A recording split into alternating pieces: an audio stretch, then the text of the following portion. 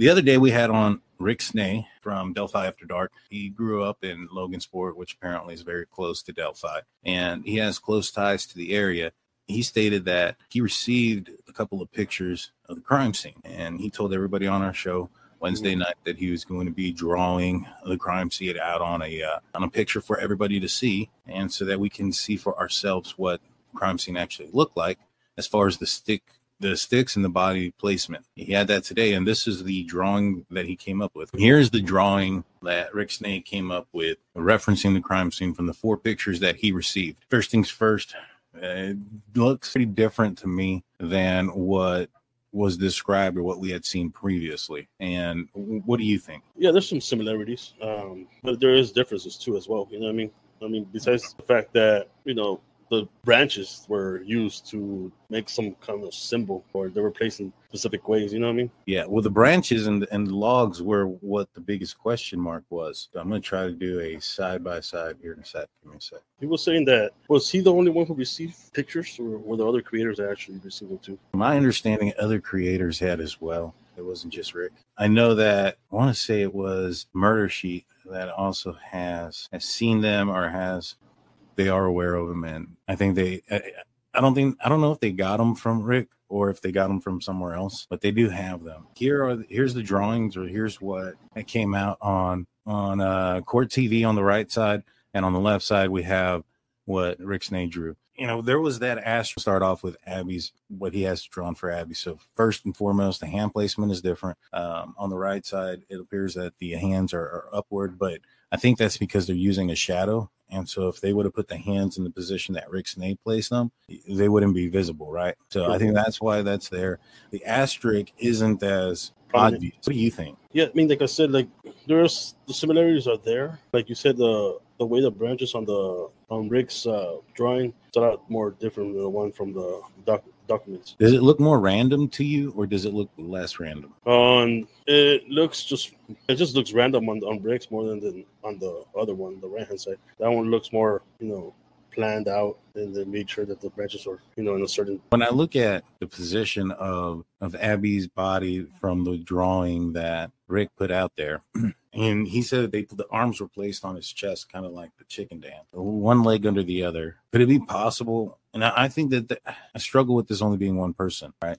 If there was 2 people there, do you think that it's possible if one person was holding the body from the arms and the other person holding the legs, when they placed the body on the ground, that they would fall into this position? Maybe the arms, but I don't know about they could easily put the arms in that position, but the legs, you're carrying a body using their legs.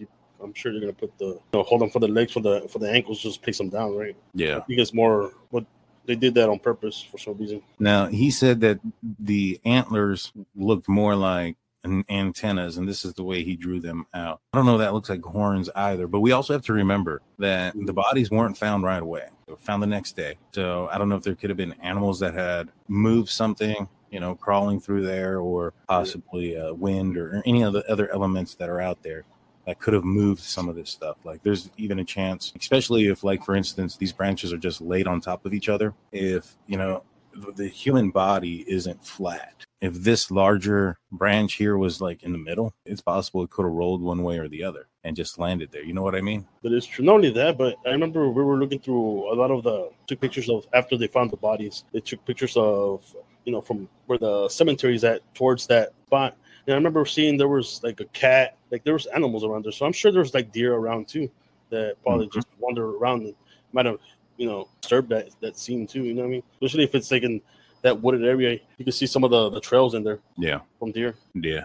Now, one thing that Rick said on his live today, he stated that on Libby's body that there was blood on her hand, and it's speculated that he was speculating that it was possible that blood was Abby's. Now, this is 100% speculation. I don't know if this is true or not, but that if it were Abby's blood on her hand, then that would literally be some sort of signal or sign. Libby had Abby's blood on her hands, literally. And so I thought that was weird or odd, because when the bodies were described, Abigail didn't have any blood on her. It appeared that, based on the description from the defense team, the killer or killers went to great lengths to not have the body full of blood. You have one that has blood dripped on them, and the other one that went through some great lengths. In Rick Snae's drawings, he has Abby kind of looking up to her hand stretched out, and her foot coming down one way. The branch he described was more of the large branch here was more of maybe perhaps like a small tree trunk or a down tree. This looks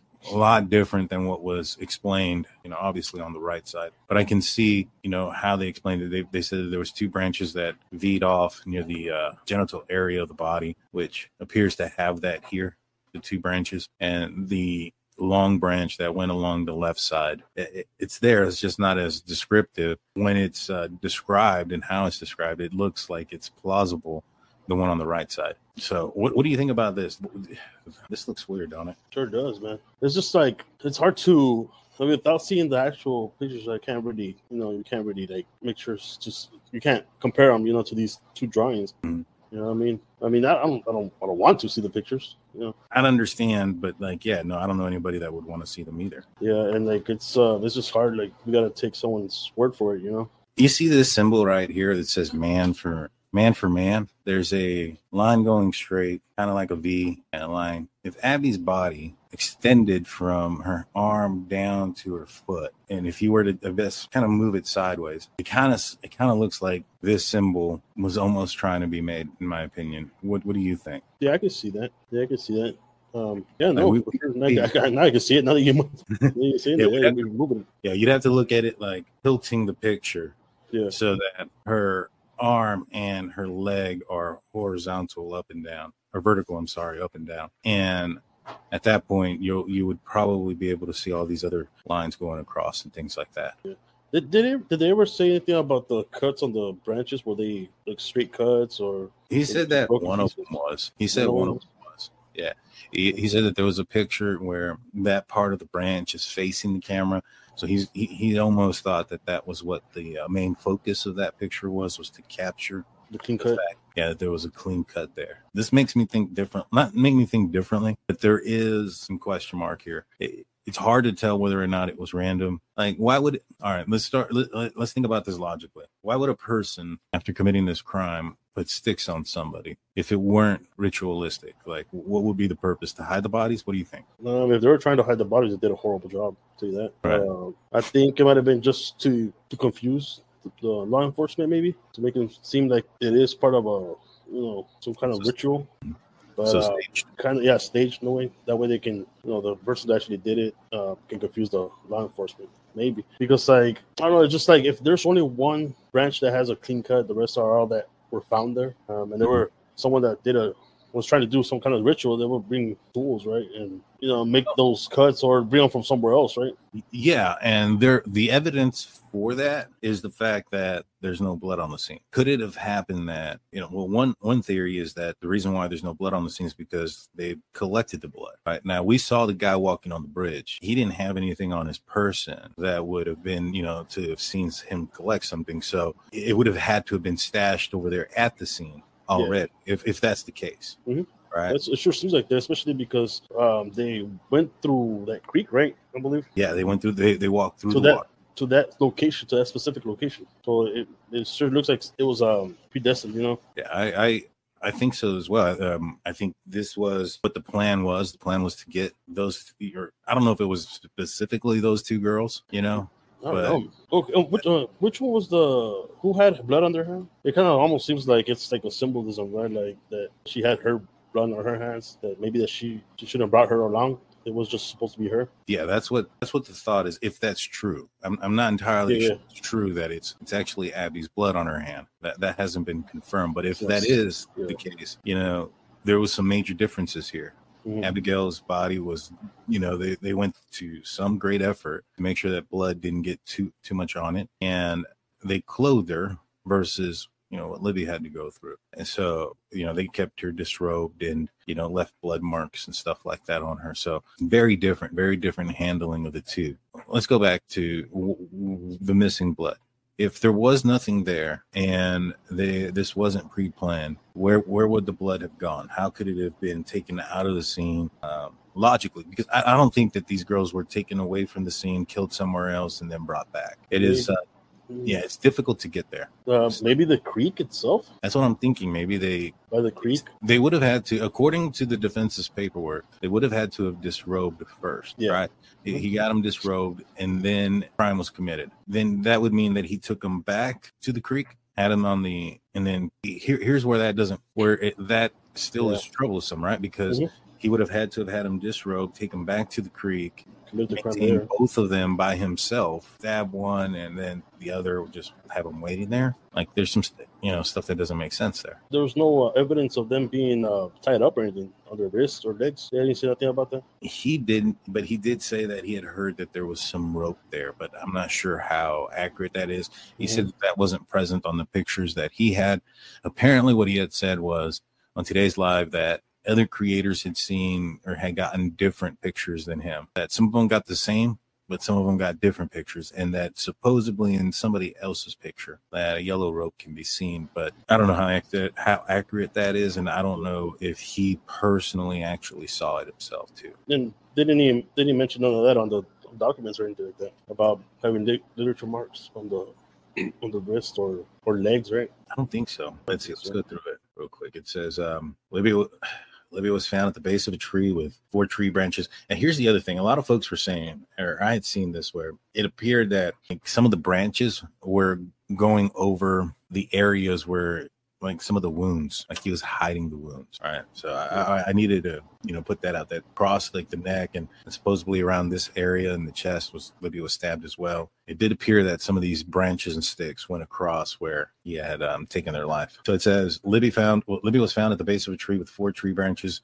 of various sizes intentionally placed in a very specific arrangement pattern on her naked body.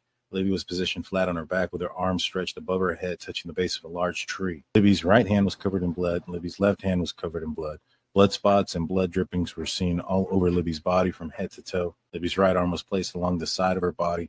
1 large tree branch had been placed on her left shoulder. This branch was so long that it extended above Libby's head several feet and below her legs several feet as well. 2 smaller branches formed a V where her legs joined her body near her genitalia. So it doesn't say like right at it, but near it, where her legs joined their body. So right around where the hip is. So that would definitely mean that Rick Snay's drawing is somewhat accurate, right? Sure, seems like it. So it says with both sides of the V extending upward towards Libby's head, with 1 branch extending to the left of Libby's head and the other one to the right of her head. The last 4 branches extended across Libby's body in a form of a line from her right shoulder to her left shoulder. These branches also connected to the other 3 branches that was placed under both of these branches to form the V. Libby's sliced neck was partially covered by this 4th branch. So right there, that's where they were talking about how branches may have been over there. It says here there was no blood sprayed or dripping onto the leaves or the tree near Libby's head and injury to her neck. It appeared likely that her life had been taken at a nearby tree, then dragged to her final resting place. So Rick Snay said that he didn't see any drag marks in his pictures, but the defense's statement here says that she was dragged there. I would believe that was because there's evidence of that dragging. What do you think? Yeah, no, for sure. And if there's dragging, like if they're dragging a body, it just seems it has to be one. It seems like it's one person, right? Because if it was 2, they would just pick them up, right? Yeah, you're right. That would make more sense if there was 2 people that you would pick them up. Yeah, and that's kind of what Rick Snay was saying, that he stated that he felt that they had picked up the bodies and placed them there, but according to this document, they were dragged. 1 was dragged there. That means that leaves and dirt was disturbing to where she was laying, right? From the tree to where she was laying. From one tree to another tree, and I think that on that other tree or on one of these trees had the F symbol or the ruling symbol that closely resembled an F. So the murderers treated Abby very differently. She was found just a few feet away from Libby. Her body was not placed parallel to Libby, but rather at an angle. But Abby's legs just a few feet from Libby's legs. However, both of their heads were found a few feet apart from each other. Significant differences existed between Libby's body, how Libby's body was found, and how Abby's body was found. Abby's was not found at the base of the tree. Abby was fully clothed. In fact, Abby was dressed in Libby's sweatshirt and jeans. No blood appeared on Abby's clothes, meaning that she likely was murdered while naked and then dressed by the murderers after she expired and after the blood had stopped spilling from her neck. Abby's hands were clean, no blood. Abby's feet were clean, no blood. Other than the blood found around Abby's neck area, where the murderers had inflicted the fatal wound So wait a minute. It says where they inflicted the fatal wound. Do you think that means that there was more wounds and that was just a fatal one, or do you think that that was the only one? I'm not really sure.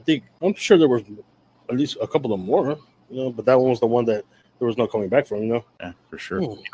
Just reading that out loud, that's kind of how I read it. I was like, all right. Very little, if any, blood was found anywhere else on Abby's body or clothing. Can't say that word. Juxtaposition of the spots and streaks of blood found all over Libby's body, but the lack of blood on Abby's body, undergarments, overgarments, is stark. The murderers appear to have gone to great lengths to keep Abby's body and clothing clean from blood. Abby was found on her back like Libby.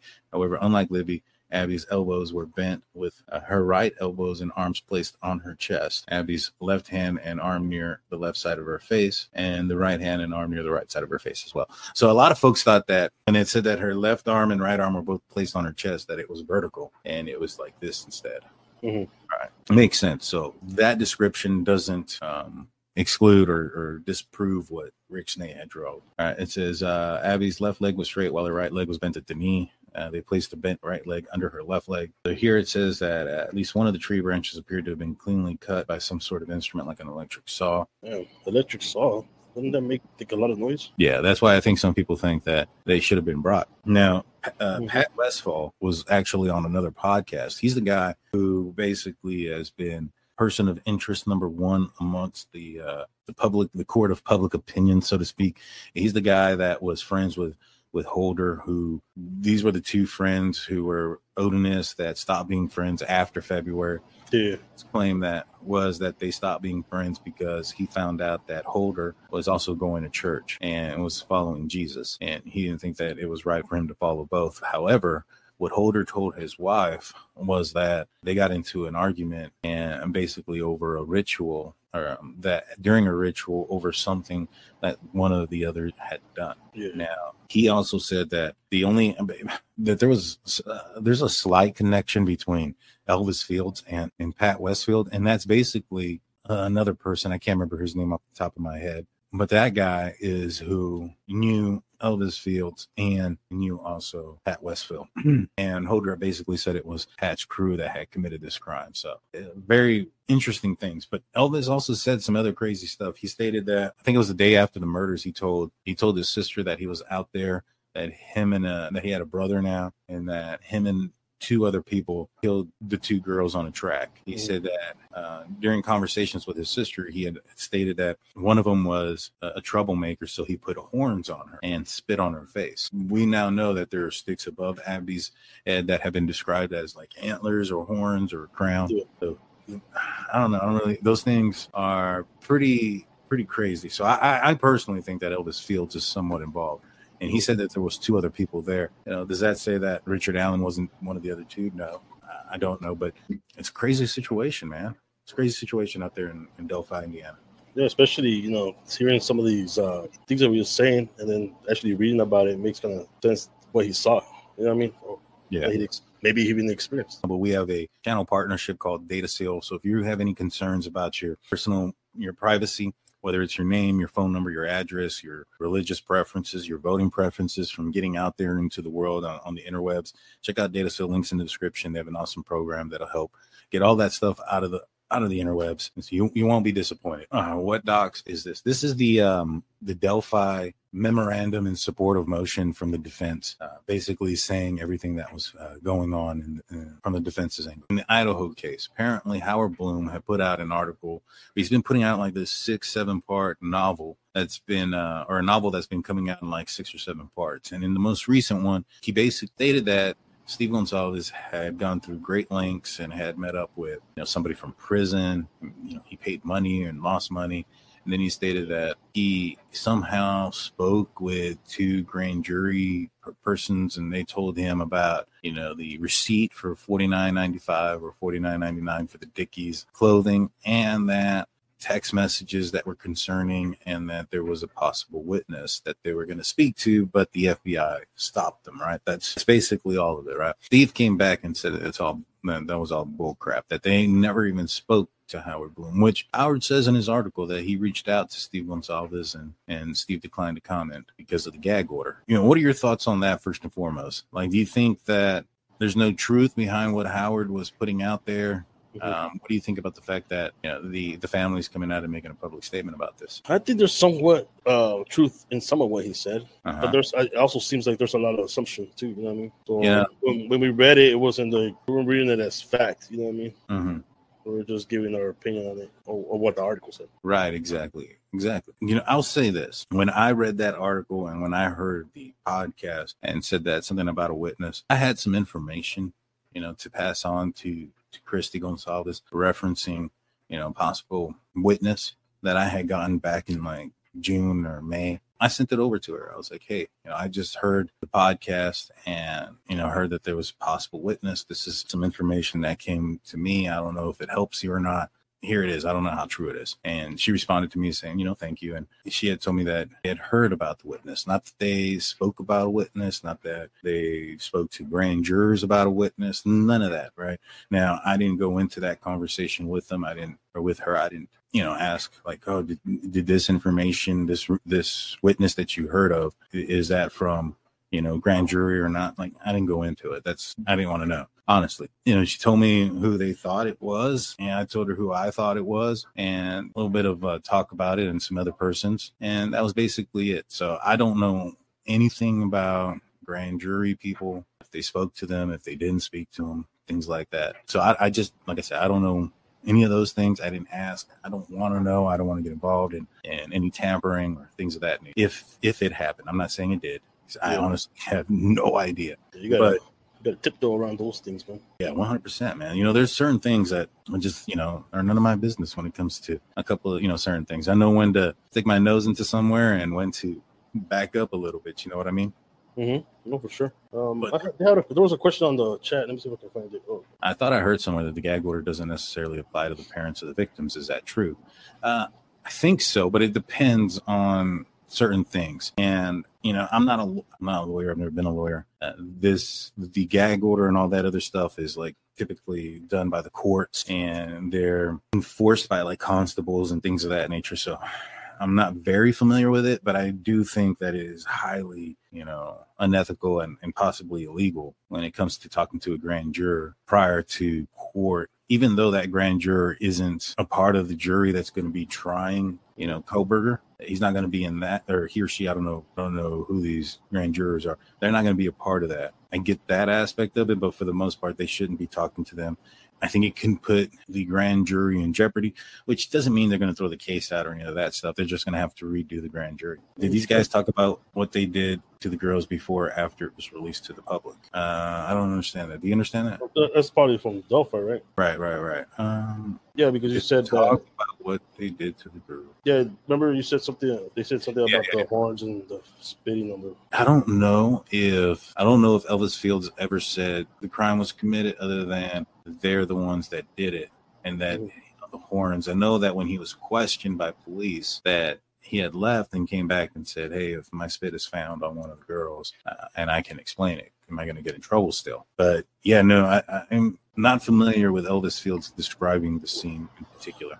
How can that be explained without getting in trouble? You know what I'm saying? But that's where a follow-up question needs to come in. What do you mean? Explain.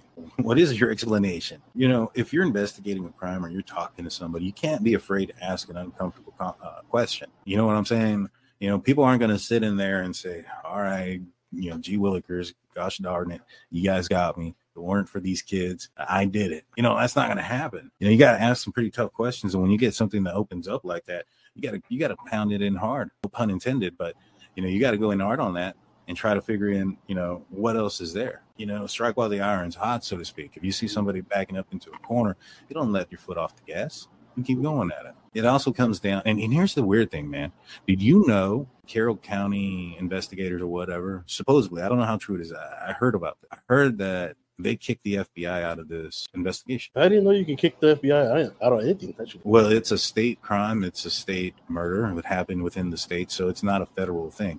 So they can, FBI can assist and, use some of their equipment and skills and technology, similar to like the Bryan Kohberger case, in Idaho, where the murders happened. It wasn't sure if the killer came from out of state or not, or if it was from somebody from Moscow. So their help wasn't because it was possibly gone from one state to another. It was just solely because law enforcement in the area was striking out, basically. Yeah, not to get go back to Delphi and coming back, but yeah, back to BK. Back to BK. There was a book that's been put out there. It's called While Idaho Was Slept. This audio book came out. I was actually listening to Melissa Jade earlier, and she was talking about some of the things that came out in this book. It's pretty interesting. This book was written by a guy named Ruben Appelman, and he is from Boise, Idaho, and he actually interviewed Dylan Mortenson's father. And there's some pretty crazy stuff that is said in here. Now, he doesn't specifically say that, it came from Dylan Mortenson or that he came from Dylan Mortenson's father. He just kind of writes this out as in a narrative or in a author-like format. Think of Howard Bloom. He's putting information there, but not acquiring where exactly he got it. But we do know he did interview Dylan Mortenson's father. So a couple of things that he stated that were added on or that we didn't know about before was that Dylan Mortenson, arrived home before 2 a.m. and was woken up around 2 a.m. by the roommates coming into the house. That the audiobook states that they came in around 2 a.m. and that's when they woke up Dylan, and according to the book, they didn't go to sleep right away. The book also states that it talks about the injuries. Apparently, the coroner had spoken to the victims' families. Descriptions of the victims' injuries were that their flesh had been torn. Trigger warning: flesh been torn with a massive knife, and that one that had significantly more injuries, such as overkill was the word that Melissa J used for that. Dylan was sleeping, woke up at 2 a.m. because the roommates didn't go back to sleep right away. Stated that shortly after 4 a.m., Dylan heard what she thought was Kaylee playing with the dog. And why she thought she heard Kaylee playing with the dog was because she heard the dog barking and movement across the floor. She stated that, or I don't know what she stated, but the book stated she couldn't sleep because of the commotion. She actually yelled out, "Be quiet, I'm trying to sleep." So when she yelled that out is when they were upstairs still. So my thoughts that maybe perhaps while he was in the room with, in Xana's room, that Dylan yelled out and he just didn't know where it came from and took off, or probably not accurate. So when something comes out that differs from our thoughts, we have no problem going with what the evidence is and what the statement. We don't stick to a narrative, basically. Yeah. We always look at it from how do you say from what? How many feet away? You always look at it from 20 feet away. Oh yeah, from 100 feet away. 20, 30. 30. Maybe 10 for me because I need glasses. So you're drinking a little bit. It's like 5. You gotta get right, you gotta be right in front of so it says here that, or I wrote down because I wrote down basically the main parts of this. After hearing someone say, she said that she then heard somebody say, "Someone's here." She said she opened up the door. She looked up the stairway, didn't see anybody. Looked in the kitchen, didn't see anyone. And looked towards the living area, didn't see anybody. She then hears somebody crying, and it describes what sounds like tears. And she opens the door, still doesn't see anything, right? But when she opens the door, she hears a man saying, "It's okay, I'm here to help you." So when she heard that was while the door was open. So she assumes, or Melissa Jade went into detail basically saying that the assumption was that it was just the party goers and the help thing was Ethan or somebody else, but it was a male's voice that said, I'm here, I'm going to go get help, something to that effect. And then opened the door a third time because she heard some more crying. And when she opened it the third time, she saw a black figure walking towards her in the dark, very dark, wearing a mask that covered his mouth and nose, had bushy eyebrows, and walked past her. So those were the basically the differences. We now know that there was quite a bit of commotion and quite a bit of noise during the attack. Steve Gonsalves and the family had came out and said that Kaylee was trapped, basically because of where she was laying. She was laying between Madison and the wall. So when the attack happened first with Maddie, she was trapped between the wall, Maddie's body, and allegedly Bryan Kohberger. Yeah. This is better that Dylan heard crying, right, on 2 separate occasions, right? Was that common? You know what I mean? Because if I hear someone crying in my where I'm staying, I'm gonna go investigate. You know what I mean? I'm guessing that was common, for her to hear people. I mean, to hear people, yes. It sounded like I couldn't tell in Melissa Jade's, what do you call it, in her podcast, some of her thoughts and speculation and what was coming out of the audiobook. So I'm actually going to go and buy the audiobook myself and listen to it. I was just saying that I think it was common for her to be hearing people cry around that time of night, for her not to go investigate, and to be honest, to look at it this way, what about if she did go investigate? She would have been another victim. It kind of goes both ways. It's kind of murky, you know what I mean? There's murky water in that one. Yeah, no, I understand what you're saying. And yeah, I mean, I wouldn't think that that's a common thing, but it definitely sounded like, according to this book, that she was more confused with it being somebody that seriously committed a crime and or someone who is just a party goer. Because by the sounds of what was coming out, it seemed like Dylan didn't know and decided to go to sleep, which just doesn't make any sense, to be honest with you. But, people do things sometimes that just don't make sense. Yeah. Especially when they're put in the most pressure of situations. Stress can make people act kind of weird. You know what I mean? For sure. Angel D says there was a lot of confusion regarding what Christy told Daniel about DM contacting everybody in the house at 4:20 a.m. Can you clarify, please? Yeah, Christy told me that there was a rumor that apparently Dylan had called out everybody in the house, whether that was verbally or over the phone. She wasn't sure. And then I reminded her, I was like, hey, well, you have the phone records. Did Dylan call her? And she said she went back and looked at that Dylan had not called her. Now, it was text messages or any of those things that doesn't show up on the phone records, but that there wasn't a phone call made at 4:25 from Dylan to Kaylee. Now, if she called somebody else, whether it was Anna, Ethan, or Maddie, I don't think they're aware of. Karen D comes in with a $9.99 super chat. Thank you so much. I've been wondering about the door being closed in Xana's room and the theory that he would have minimized any touching. Do you think BK closed the door, or was it movement inside once he left? The way Melissa Jade made it sounded like that she still heard crying after the guy left, or while he was leaving, that crying could still be heard. And if that's the case, then that means that definitely there was some movement there after the fact. We do know there was a loud thud at 4:17 a.m.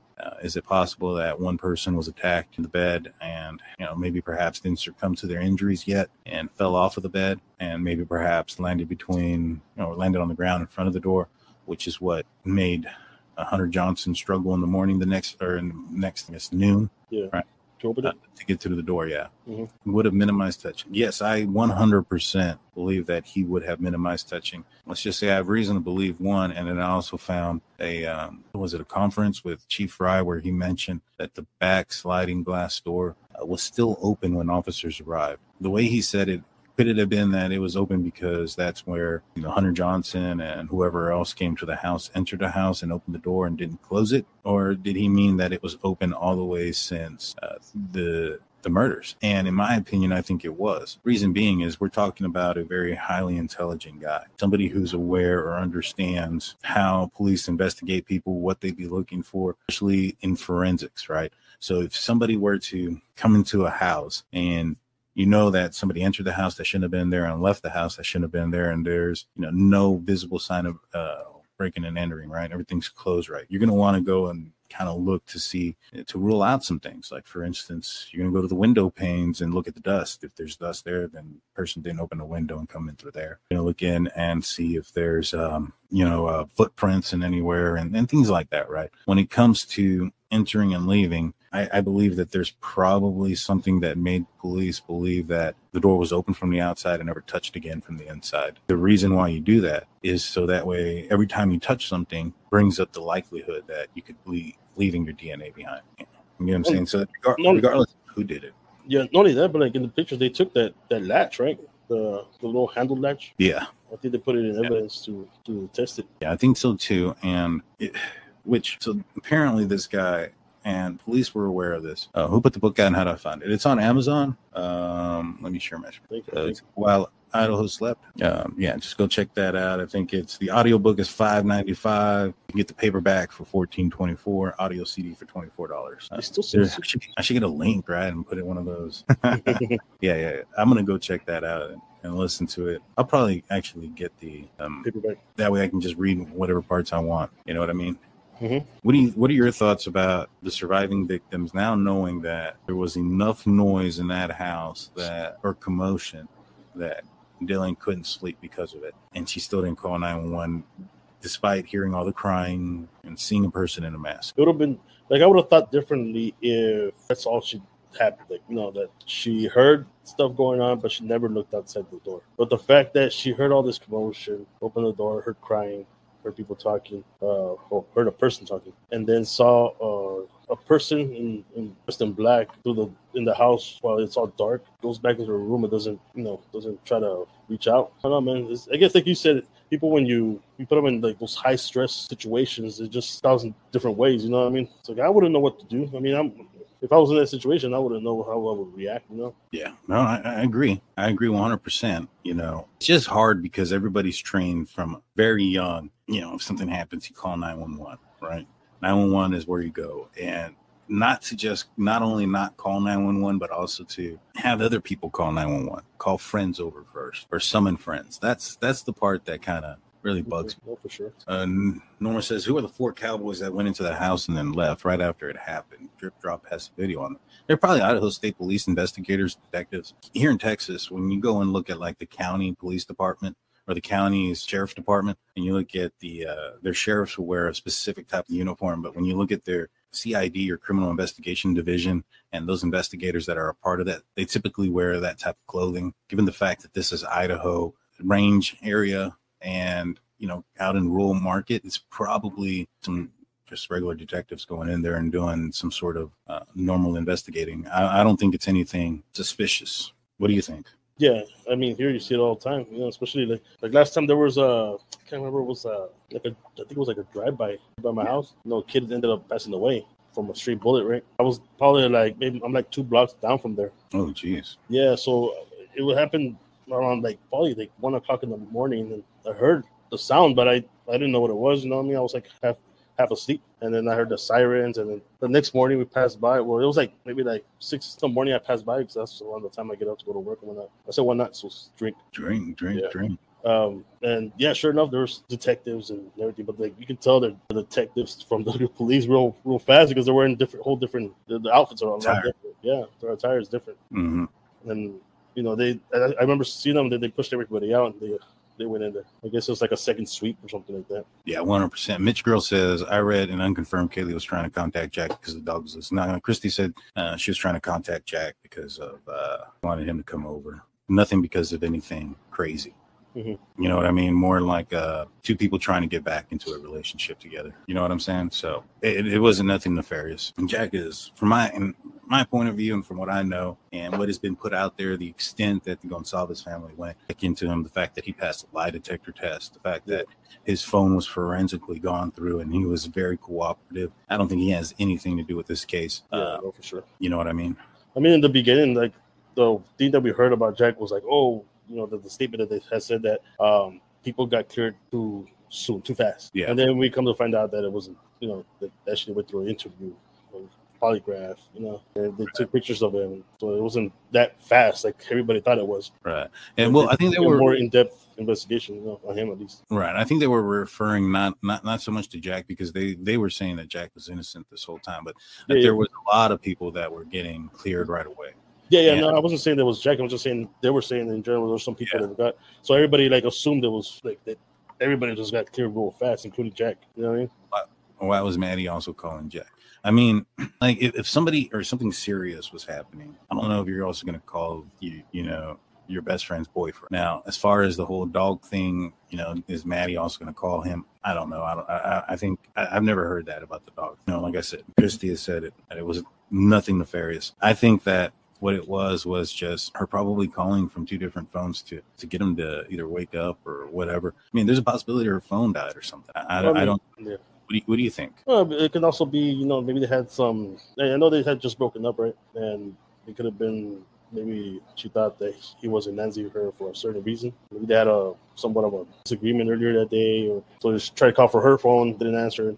Ended up using very much so. Like that and also maybe he has a separate ringtone, maybe for instance when Kaylee calls it some sort of sweet song that doesn't wake him up, a personal, when anybody else calls it's like a ring that could wake him. I don't know, but from what I understand it was 2 girls just hanging out that night, And, basically what it has been alluded to me was they were just talking about boyfriend stuff, and the calls to Jack were nothing nefarious at all. DB Tape says, Daniel, what do you think about Payne and Blaker didn't arrive until 4 p.m., doing interviews at the station, etc.? Yeah, exactly what they were doing. So Christy had told me that Jack Decor was woken up by his roommates around sometime between noon and 1:30. And the reason we know it's between noon and 1:30 is because police were already there. Police weren't called till noon. And Christy Gonsalves had told me that she attempted to call him at 1:32 and he didn't answer. And that was because he was already at the police station. So sometime between noon and 1:30, he had walked over to the 1122 King Road residence. His house, or where he was living, was just a block down the street. So he'd walked up there and he told an officer, he asked an officer what was going on, that his ex-girlfriend resided there. And immediately he was told that he'd have to go to the station to answer some questions. He had been there throughout from that point late that night. So, if you have a situation where you have what was known at that moment, right? You had 4 people whose lives were taken with a knife, which typically in most cases, just going into a day one, a knife being used, that usually sounds personal, right? Then you have one person that has significantly more wounds than the other 3. And that person has an ex-boyfriend that were recently broken up. And that person was with the ex-boyfriend the night before at the corner club. And that person's also the person they were calling at 3 a.m. You have all those things that kind of point towards a certain direction that can kind of allude to that. So when that guy walks up and says, hey, I'm the ex-boyfriend, you're going to want to interview the crap out of that guy. And it's not going to be like, hey, let me see your shirt, and pick up your shirt, let me see your chest, your back, we're going to take pictures. It's going to be pretty intense, repetitive over and over again. So yeah, for these officers to get there at 4 p.m., it sounds plausible. It's nothing that is suspicious by any means whatsoever. Yeah, and not only in this case, almost every crime or murder, is they usually interview their significant other first, right? Yeah, and that's the go-to at first, because that's the one that they have the most contact with daily. Right.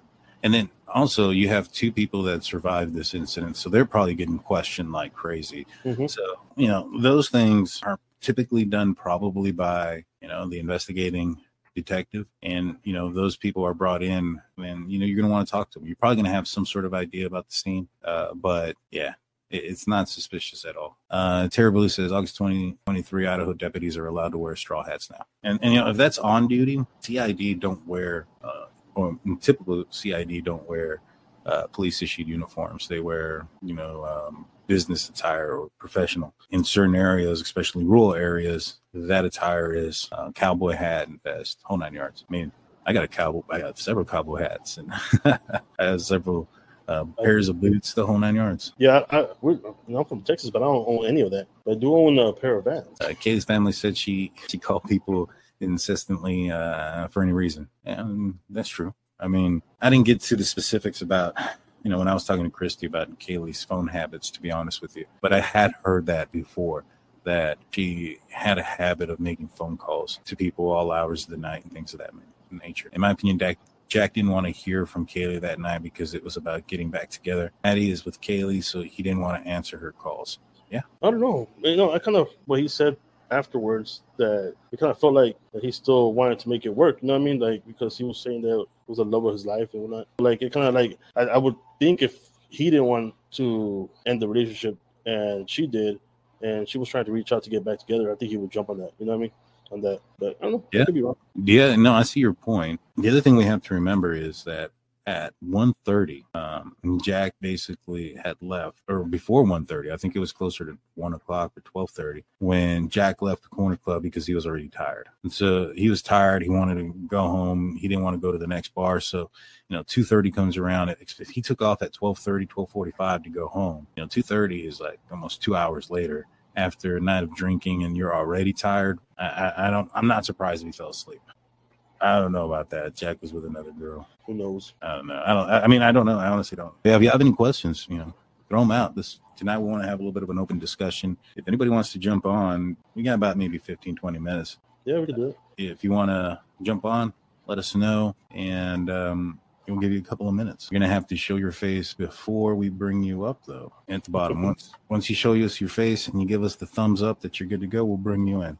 in the live chat, y'all. If anybody wants to come up, ask their questions, comments, the whole 9 yards. You don't have to show your face on the screen. Yeah. If nobody wants to come on, it's because Blue's not here. Okay, I'm sorry. We try to get him here. We try to do everything. Next thing, what we're going to do, we're going to kidnap him. But man, we couldn't get like at least 4 or 5 guys. We tried, but he had a performance that he was doing downtown, and he's going to be singing on a pole, something like that. Nora goes, I've been to parties.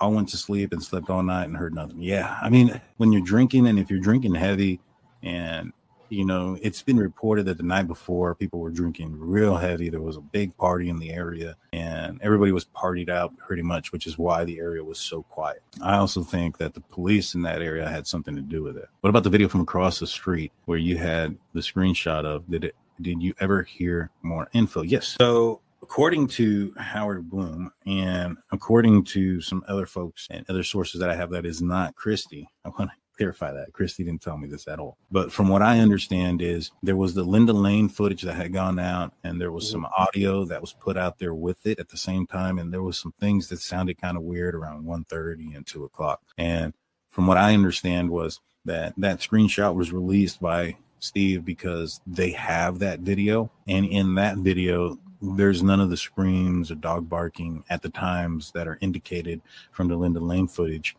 There's none of that on there. And since that camera was significantly closer to the victim's home, which the Linda Lane footage was about a football field away and 2 apartment buildings, it would have more than likely have also been picked up on the closer camera, and it wasn't. So it was basically been put out there to debunk the noises that were heard on the Linda Lane footage. Now, me personally, I think that the visual, what you see in the Linda Lane footage is real. I think that is, and some of what you hear is, but I think that there's a possibility that other things could have been added. Yeah, I feel the same way, man. I think there was some stuff added. There's some the way the film itself, like the images are real, but I think some of the noises were, put in there. Yeah, 100%. David says, do you think the full truth will be out someday? I think so. As soon as they set a trial date and everything comes in order, I think we're going to find out that this case probably isn't as mysterious as everybody's thought it to be. The Delphi case, now that is crazy. I mean, I'm not saying that this one isn't, but the stuff that's coming out, and I would have never believed that in a million years. Yeah, no, for sure. That one does seem a lot more. That one looks like it's going to have a lot of twists and turns. This one's a little bit more straightforward, but it still is going to have its twists and turns at the end. But the other ones, the Delphi one's like a M. Night Shyamalan movie. Yeah, 100%. Angel D says, do you think the secret informant is his sister? I mean, I don't know. Sister came out and, there's been rumors that, and NBC had also reported that the sister, they have sources that the sister had made some weird statements about Bryan Kohberger, that he was wearing gloves, and that seemed odd, and that they speculated that he may have committed the crime, and this, that, and the third. If that stuff is true, if that is ended up being true, that she did state those things, then I think that there's a good chance she could be one of the secret informants. I personally think it's the DoorDash person based on what I read in the probable cause affidavit, based on the fact that that person was there. And I'll say this, the DoorDash person is not who Christy had told me who they thought was the informant. It was somebody else. And so I do want to clarify that. That's my thought. My own thought. And so is the sister. That's my thought based on the words that they're saying, and then also based on the words in the probable cause affidavit. If you go back to the probable cause affidavit, it states that the DoorDash person basically self-reported that Xana had received the DoorDash order. So that person came forward. If any part of the Howard Bloom article is real, if any of it is truthful, and there was an informant, and people were getting close to that person, but the FBI got involved and said no because it was through a tip, that would make sense. The DoorDash person, I don't know if BK's sister sent in a tip or anything. The statements, what it sounded like to me when it came to BK's sister is, if those statements were made, I don't know if they come from a tip or they came from the scene, while they were there, or that maybe perhaps if she did make those statements, she may have gone directly to the police, and those wouldn't be the same thing as a tip. But good question. Thank you. So what's the court hearing about in 2 weeks referencing? Oh man. I think it was the grand jury, if that's going to be kept or not, if they're going to throw it out. So I think that's what it's going to be about. I'm excited to see it. I still have a hard time with that informant eyewitness kind of thing. You know what I mean? When it comes down to the DoorDash, I feel like she witnessed something, or at least a car similar around that time. You know what I mean? Right. I don't know if that would be it would be called an informant, no? Because informant usually means that they have information that other people don't, right? And the eyewitness is just have information just that this person saw something around the same time that this crime was committed. No? Maybe. I think it's the other way around. I think that a witness is an informant, but an informant isn't always just a witness. Because if somebody saw something, they have information about what they saw. When they say that they had an informant come by, it doesn't necessarily mean it was a witness. It could have been somebody that knew something after the fact. It can be played both ways. In this scenario, claiming that there's a witness or a secret informant. If they ever use the word witness, that tells me that they had to witness the crime. If it's just strictly informant, it sounds like they have information by other means, like somebody told them something, Bryan Kohberger said something, they saw something that wasn't directly connected to the crime, such as, a person wearing gloves and cleaning their car out with bleach. You know what I mean? That's information that the police don't have. Or right? including like buying these things, right? Yeah, 100%. Is it a witness? Is it a informant without information? I'm not sure, but we have our first person coming in. Terry Blue says, we love you too, Hyman, with a $1.99 super chat, and then she decides to, let's see, Terry Blue says, our informants in this case, it seems like it came out of nowhere. Prior to the Howard Bloom article or podcast that came out not that long ago referencing an informant, I honestly thought that the informant was the relatives of Bryan Kohberger that were, I guess, used to build the genetic tree that pointed towards him. I thought those were the informants. Anybody outside of that was a complete surprise to me. What did you think? Well, when it comes down to the informant, what are they saying? Is it tip line or is it straight to getting an interview? You know what I mean? It said that, according to Howard Bloom, that from the tip line, right? That it came in initially through the tip line, which is why they had to protect their identity. You got a lot of people called into that tip line. I know they were having trouble trying to keep up with all the tips, and every tip has to be investigated and see if it can hold water, right? So like maybe it came in a lot earlier and they just got to it late or whatever because they didn't have that big of a force to begin with. So I don't know. I think the informant and DoorDash is two different peoples. Two different people. It's possible, man. It's possible. Like, hell, when Bryan Kohberger got arrested, I didn't know who the hell Bryan Kohberger was. People come out of left field. Just because their name hasn't been brought up in the spotlight, so to speak, doesn't mean that they don't play an important role in what happened, right? We just don't know about it. And so, like, what ends up happening is people will get like a cast of people and say, all right, you have Ian Harsh that lives nearby. You have another neighbor that lives nearby that was the guy trying to be a lawyer that everybody thought was guilty too. You have the boyfriend, the ex-boyfriend, Joe Showalter. You have Adam. People are like, all right, the answer is here. It's all right here. And they're tunnel visioning into this small amount of people, not realizing that there's a whole lot of other people that could possibly not necessarily be involved in the case, might have some information, might have seen something, might have known something, or also talked to or known Kaylee or Maddie. Like, for instance, Ethan and Xana had gone to, I think, 2 separate parties that night. Ethan went with his brother and sister to one party and then went back to the Sigma Chi party afterwards where Xana was already there. That's like hundreds of people that we have no idea who they are that came in contact with these people the night of the incident. Yeah. All right. So we just don't know everybody that's involved. But I think that if it's not, DoorDasher or maybe BK's sister, I think it's somebody that could possibly just come out of left field that we have never even heard about. Yeah. And everybody's going to be like, who? Yeah, just like in Delphi, right? Yeah, exactly. Amy Brennan says, is it possible, in your opinion, that Dylan might have identified Bryan maybe from a photo lineup? I think it's possible. I'm not entirely sure that it would be valid and or if it would hold a lot of weight just based on the description of where she saw it and the environment around her. So it's possible, but even if she did, I don't think it would it'd be very useful. Tara, welcome back. Can you hear us? Can you hear me? Yes, ma'am, I can hear you.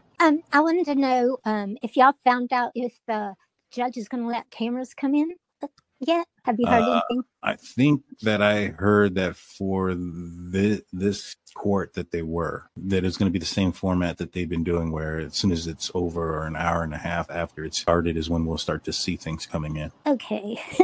Why do you think that if it allegedly is Bryan, why do you think he committed a crime in Idaho where they have the death penalty and they don't have that in Washington? Well, I think that if he committed the crime in Washington, that it would have been easier to trace back to him. If we look at the fact that his alleged path home, he didn't go directly to Pullman, Washington, because had he done that, officers are going to investigate and say, all right, let's look at the cameras that are entering Blaine, Idaho. If the killer went that direction, a white Elantra should be entering around this time. Let's look at Genesee. Let's look at Pullman. Let's look at Coeur d'Alene, right? North, east, west, south, all directions. And he went that extended route because if he went directly home, he would have been there between 10 to 25 minutes. Instead, it took him significantly longer. That was to elude said investigation. So if he would have committed it in Pullman, what we know now is, so once they got the name Bryan Kohberger from the genetic tree, they started to look into him. And I think at that point is when they discovered the white Elantra coming into Pullman at 5:36. And that's because, they knew that he was from Pullman, Washington, and that he would have had to have gone home somehow, some way, and gotten there at a specific time. So they just watched the film longer, and that's when they got him in. My answer is a little shorter. And mine's just the fact, I don't think he cared. I think he thought he was going to get away with it. So it really didn't matter where he was going to be at, either there or Washington or Texas. It doesn't matter because he thought he was going to get away with it. Allegedly, I think so too. That's true. I mean, that is true. To me, I just think that it had more to do with, had he done it in Washington, cameras would have been utilized. And unless he left Pullman and then came back, it would have been, he would have had to have also done that to have gotten there. He would have had to have left Pullman, gone this weird, elaborate route, gone somewhere else for like a day or so, or a few hours, and then go back to Pullman, commit a crime in Pullman, then leave and go back a different direction. So that way you elude law enforcement that you live in that town. I think it's just easier to do it, going to a different town, committing a crime with somebody you had no contact with, no relationship with. That way there's no connection to you. Do you think he alleged had a accomplice if he did it? I don't think so. What do you think, Jaime? No, just for the fact, like I said before, that with more people in said crime it will be a bigger risk to get caught. Why do you think he brought his phone when he studied, like his minor was cloud forensic? If it wasn't for the knife sheath being left behind, him turning his phone off for the time that he turned it off and the distance in which he turned it off worked. They weren't looking at him because of his phone. They had pulled a warrant for the phone tower closest to the King Road residence and basically looked at everybody's phone who was connected to that tower during the time of the murders, and within a third of a mile radius. Kohberger turned his phone off at 2:40 something, 2:50 something in Pullman, and then turned his phone back on 25 minutes afterwards, several miles south. Even though he took his phone and turned it on, had he not left the knife sheath, that the actions that he took been enough to elude law enforcement, which it was. It wasn't until they got his name that they were able to figure it out. Apparently he's a bad driver because he's gotten pulled over like 3 times. When they were looking for an Elantra, it should have ringed a bell in the cop that pulled him over when he said, "We don't have pedestrian walks," or something like that in Pennsylvania. And he asked her literally to see the rules of the law. Not many people do that. So I think she would have remembered that when they were looking for white Elantras. Maybe she did, but his was the wrong year. I'll be honest with you. Officers pull over a lot of people throughout the day. They make contact with a lot of people. Yeah. 22,000 white Elantras in the area, to remember specifically one interaction. It's difficult. I mean, even for me, where you go to court a couple of months after you issue a citation if somebody's going to fight it. And there's been times where I'm like, I don't even remember this traffic stop, period. Yeah. I think if there was a be on the lookout, it would have been a different story. You know what I mean? All right. But like if they know about him, then none of these officers or whoever stopped them not going to pay no mind to it, you know? And even if they did, let's just say that they remembered. They're like, oh, yeah, there's Bryan Kohberger. It's the same thing that happened November 29th. They had his name then, but because of the actions that he took, taking that long drive to Pullman, turning his phone off, for the period and the distance that he had it off, they looked at him and said that he wasn't the guy and moved on to the next dude. Bryan Kohberger's plan would have worked had it not been for that knife sheath. That's so crazy, right? That's so insane. Yeah, apparently he was pulled over like 3 times before even the murder occurred. Right. Yeah. And then do you think Yeah. that the 2 times that he was pulled over on his way home to Pennsylvania, do you think that was arranged? No, not at all. You can tell by the actions of the law enforcement officers when they approach the vehicle. Both of them have their hands at certain points of the traffic stop, just kind of hanging in there, talking to Bryan Kohberger like he's just, a cool kid or whatnot. You don't really treat a quadruple homicide suspect in that manner. Yeah. You're pulling him over. He doesn't know why you're pulling him over, right? So let's just say it was arranged.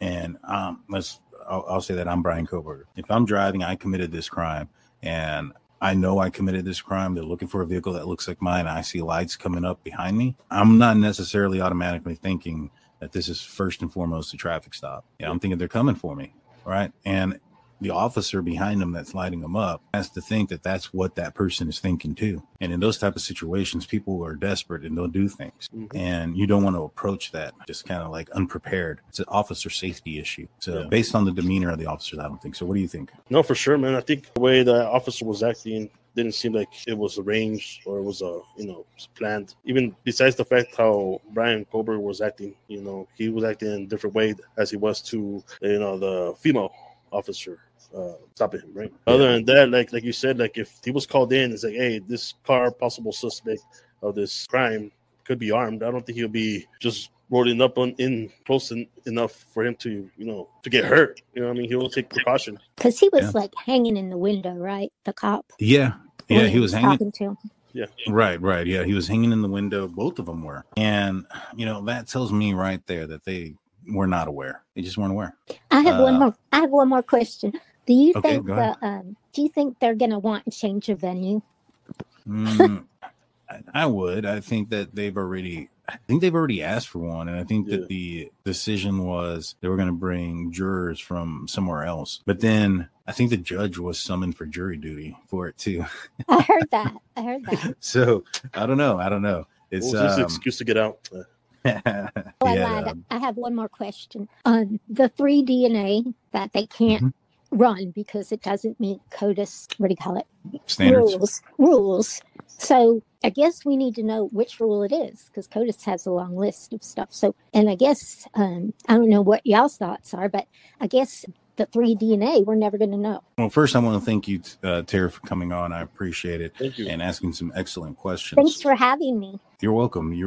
So, I'll let you answer this first, Jaime. What do you think? I think they have to have evidence that there was more involved in order for them to go further in with this DNA. If it for any reason the evidence shows that it was just one person, one suspect, I don't think they have the requirements to go and run these DNAs and find out where they're from. You know what I mean? Kinda. For me, I don't think that it's not a matter of not wanting to run it or things of that nature. I think it's a matter of priority. It's a matter of resources and time, right? So you have only so much resources and personnel and help, right? If you send 4 profiles to them, to somebody to do a genetic tree markup on, you might get the results, might take a while. So, you probably are going to go in order from the one that you feel is the most important. And then as they clear out and you get names, because it's going to be fairly quick. It's easy to clear out somebody. It's not that difficult. If I got the name, let's just say there's a burglary and there's 3, DNA samples there. And I got the first one was Big Blue. Right. And I'm like, all right, this was on the mannequin that had the clothes that were stolen. So this one was the closest to the item that was stolen. And Big Blue's thumbprint is there. So I go and find out, where was Big Blue at, during the time of the crime. If I find out that day he or that morning he went to the store, bought an outfit, touched the mannequin, and then left in a rush to go somewhere else for an interview, and we have him on camera somewhere else, well, we know it's not him. So you can easily take them out. Now, when it comes to Bryan Kohberger or whatnot, you're probably going to get his name and you're going to want to try to eliminate him as a suspect. First and foremost, be like, all right, if this person was Bryan Kohberger, what do we know? We know that the guy that committed this crime possibly was driving a white Elantra without a front license plate. And they're going to go look at Kohberger and say, all right, did he operate or have possession or control of a white Elantra without a front license plate? All right, yeah, he did. Now, we know that this crime was committed between 4 and 4:30 in the morning.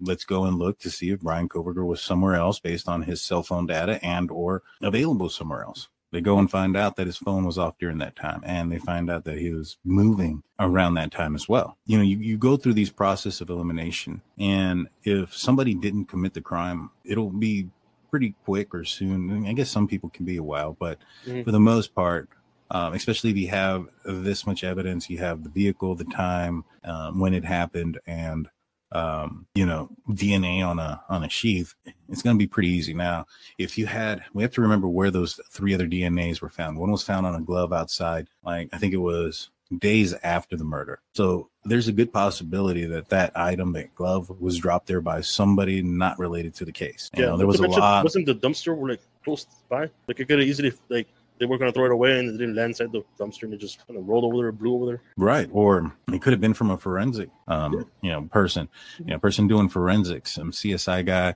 had their gloves on, took them off, put them in the back pocket, bent down to pick up their equipment. Glove falls out, wind blows it to the side of the property. It's found. They check DNA on it, check it in CODIS. Hey, it doesn't pop because, in order to be a CSI person, you can't have a criminal record. So don't pop, and now you have an unidentified source. But it's the timing in which it came. It was found days later. Then you had the other 2 pieces of DNA that were found in the area of where the bodies were found. Now, there's a lot of information that came out of that paperwork.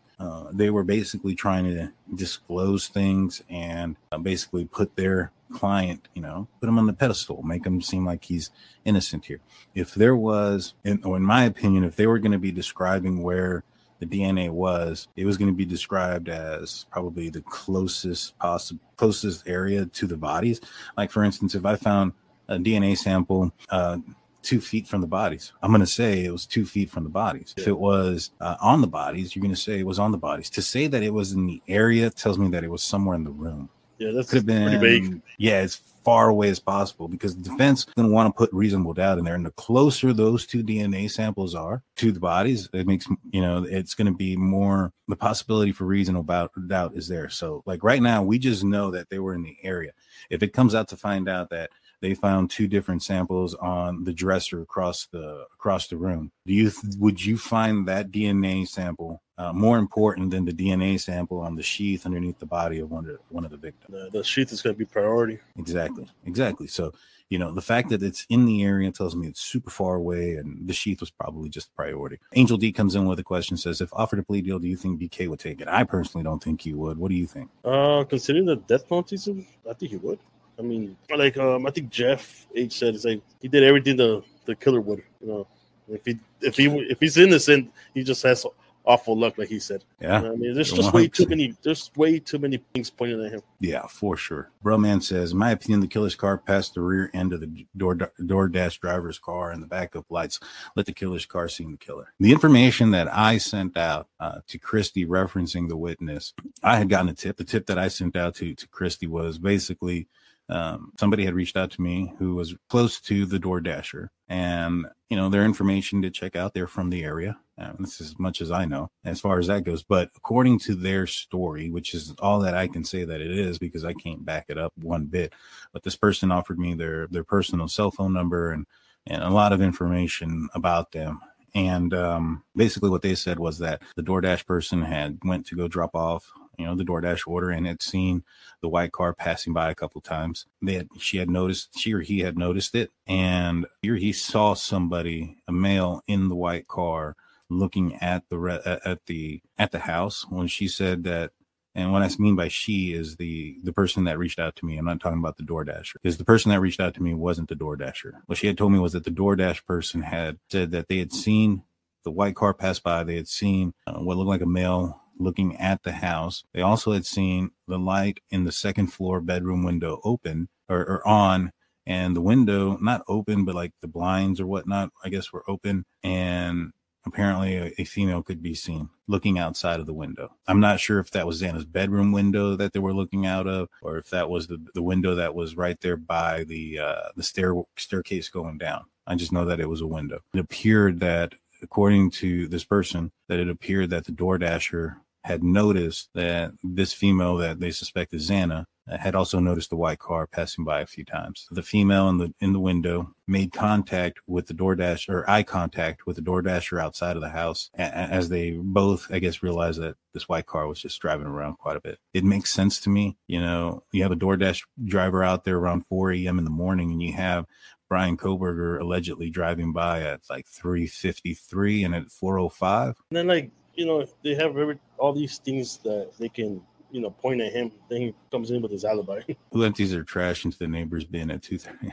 That doesn't necessarily mean that he's killer, right? But you add that plus the gloves, plus The cleaning. And the suspicious behavior alleged by possibly the sister. It all adds up. It all adds up. It's crazy, man. Maybe the neighbor at his apartment, or DD driver lives in Pullman. I don't recall. I'd have to go back and look. This information was given to me like, I want to say June, July, somewhere around there. You know, I just never said anything or brought it up because there's no way I can corroborate it. There's no way I can, unless I talk to the DoorDash person themselves. And when this Howard Bloom article came out referencing a possible witness, I felt that I had to, you know, bring up this aspect of it. The DoorDash driver looking up at Kaylee's window.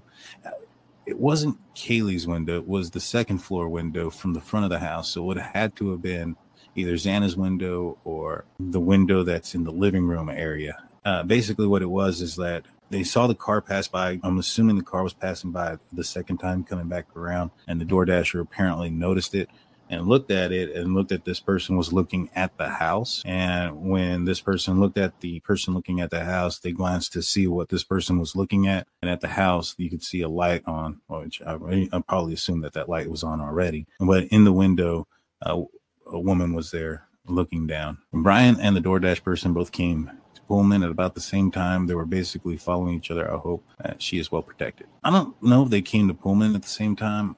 I don't know if she or he or whoever the DoorDash person went to Pullman afterwards. I'm not even sure if the DoorDash person is from either Pullman or Moscow. So I honestly don't know if they went to Pullman. I know that if it was Bryan Kohberger, his phone turns off at 2:57 or something like that in the morning. And at 3:26, he's seen on camera for the first time on Indian Hills Drive. So unless they were both driving from Pullman. And the other thing is, too, I don't know what the DoorDash order was. No, I'll reach out to this lady and ask if she can tell me what the DoorDash order was.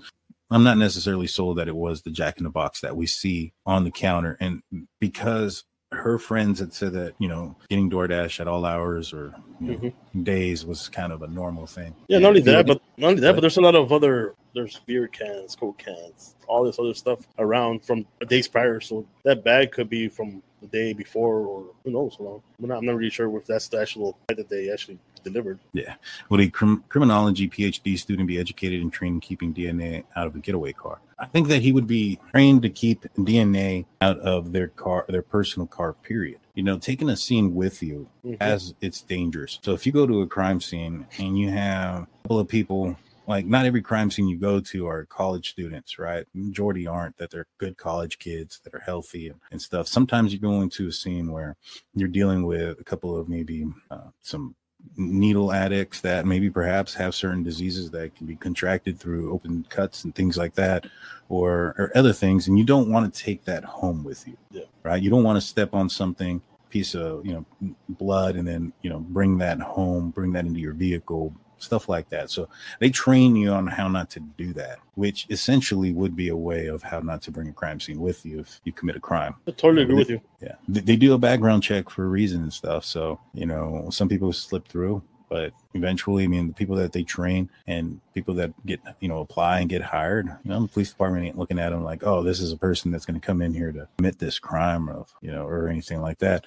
There's, you know, they look at their background. These people are supposed to be law-abiding citizens and the whole 9 yards, which is why I think that he had trouble getting into apprenticeship as a Pullman, because, one, I think that in the spring, he had his issues where he got kicked out. Most recent one was getting kicked out as a security guard that he was working at back at home. He was forced to resign there just before moving to Pullman. So if Pullman Police Department did a background check, which we know that they do based on their website, that there is a background check done on interns, I think there's a possibility he didn't pass it. And the second time in the fall, given his interactions with Professor Snyder and the female PhD student, I don't think he would have gotten it then either. I don't think he would have passed. I'm really starting to question the DD driver. Something's really off, in my opinion. I mean, maybe. I mean, she just dropped off food, saw somebody driving around. Yeah. And at 4 a.m, looking at a house suspiciously. I mean, if I was dropping off food, or Jaime, if you were dropping off food at a place, if you were a DoorDash driver and you noticed somebody driving around, and they're driving slow, looking at the house, would that catch your attention? Yeah, especially like if they already described that day being real slow and what, not a lot of things were happening. Then yeah, I would. I mean, I'll probably be eating their food a little bit too. I'll take some else. But yeah, I mean, while I'm not eating their food, I'll probably be watching who's around. You know what I mean? So the DD driver just happened to live 1,200 feet from Bryan. I don't know where the DD driver lived. His words. I don't know whose his words are, or whose his words are. But to my knowledge, I honestly don't know where this person lives, whether it's in Pullman or Moscow, or could be Coeur d'Alene, could be Blaine, Idaho. I honestly don't know. What happened to that girl with the long black hair that was arrested for possible murders of the boy overdose about a month before these? I always thought she had a role in this. Well, I think that actually happened a month or two after the Idaho incident, right? They're talking about Emma Bailey and... Yeah. I think that did happen afterwards, right? Right, that did happen afterwards. And when it comes to the drug angle or theory, my thing is, and everybody says, the reason why they arrested Bryan Kohberger was because they had to find a fall guy, right? School was coming back. So it wasn't necessarily that they were trying to keep somebody else out of prison. It was so that they don't lose money. If there was a drug connection between any of the surviving roommates or the victims, they had their phone, the police had their phones and forensically went through them. I think that there would have been some sort of evidence connecting to some sort of drug angle, whether it was, I want my money, I want my stuff, those things would come out like, hey, this person is texting some pretty crazy stuff. Let's go look into that person. And if the whole thing was to arrest a PhD student just to get somebody behind bars, I think that they would have found the drug angle real quick and somebody would have been arrested real fast. I don't think they would have been like, hey, instead of arresting Demetrius Robinson, who has a lengthy criminal past and issues with law enforcement himself, let's cover it up for him and arrest this PhD student who has this so-called future in front of him. It doesn't make any sense. Yeah, no, for sure. Even when cartel thing makes no sense. Yeah, that one definitely doesn't. I think I did see an article saying that the DoorDash driver lived near Bryan. I haven't read that. That would be news to me. Yeah, if you see it, send it in. Yeah, I want to see that. Because the only thing that I have seen about the DoorDash driver was that they reported they dropped off, or that Xana received a DoorDash at around 4 a.m. Yeah. And here's the thing. According to that book that we talked about earlier, while Idaho slept, Dylan woke up shortly after 4 a.m. And according to the probable cause affidavit, it says at approximately 4 a.m. So before, it's going to be around that time. And that also kind of goes for like early on in this investigation. There was you had the Gonzalez family coming out and saying, no, they arrived at 1:56 because the police were saying that around 1:45 is when everybody arrived. I think that was an approximation for everybody arriving, not specifics for every single person. Oh, thank you. I appreciate that. And in fact, I have taken tests, and your statement would be accurate. Emma got lucky and they put the wrong town for her crime. She walked. I mean, I honestly haven't followed it. I don't know why she walked. Here's the thing. She walked, and so did Demetrius Robinson. In my experience, when you have somebody that's been arrested for some sort of drug offense, and that drug offense that they arrested them for is super high, and then they get out, what that tells me is that law enforcement had a plan to overcharge them and threaten them with a significant jail time unless they started talking about some stuff. Yep. What do you think? Yeah. No. Yeah. If they're busted for something big and they're getting off of it, they're singing. They're singing, and the thing is, what they were arrested because they supposedly sold these drugs to this person. But if they didn't put the fentanyl in it, and they can say, hey, this person gave it to us, that person put it in there. Oh, okay. All right. Who's this distributor you're talking about? And so, yeah, there's probably another reason why nobody's heard from them since. If I was them, I wouldn't be out in public either. Not at all. Oh, okay. All right. Yeah, it was the private driver who lived near Bryan. All right. Good deal. I didn't even know that. I know the guy's name, but I didn't know he lived in Pullman. That's interesting. We're going to answer one more, and then we're going to call it a show, y'all. Oh, man. And I had to choose the one with the Burrow picture. What? Joe Burrow. DD Ohio girl says, how did they say they know the DD driver lived near Bryan? They never have said the DD driver is. I believe the DD driver is a state's witness. I do too. I think that they're possibly one of the witnesses, just basically based on how they've been reported to in the probable cause affidavit, how they spoke about that this person self-reported, and if Howard Bloom, if anything, is accurate in their statement. Which I didn't ask Christy if that article was accurate or inaccurate, or if they talked to them or not. When I talked to Christy, that was before they made their statement. It wasn't told to me that way. So if anything is accurate, and it was a tip that basically came that created the informant, it sounds like it's the DoorDasher. Do you have any final questions, comments, or anything like that, Jaime? I miss Blue. I think a lot of people will agree. Yeah, Blue's the man. Yeah. I like picking on him, but it's all fun because I don't mean none of the crap I say. He was going to sport out a new hat tonight, so I'm pretty disappointed that he didn't come out. Not only were we disappointed, he was disappointed he couldn't do it. That's true. He was very disappointed that he couldn't come out in his special attire for you guys. But he'll be back on Monday. We will too, unless something crazy breaks from here to then. The show in between. But if nothing breaks from here to there, we'll be back on Monday. If you have any questions, comments, concerns, things of that nature, hit us up at our email. You can. Oh, man, I had the call-in number. That call-in number doesn't even exist anymore.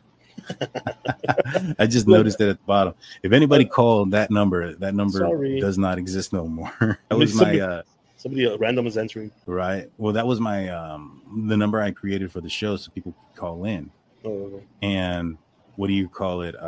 It didn't work. It kept hanging up on people, so I just deactivated the app. So I don't even have it no more. But that said, man, we'll see you guys on Monday. Y'all have a great weekend. Be safe. Friday the 13th. Don't run into anybody with a hockey mask. Be safe. Peace out. Later, man. Thanks, everyone.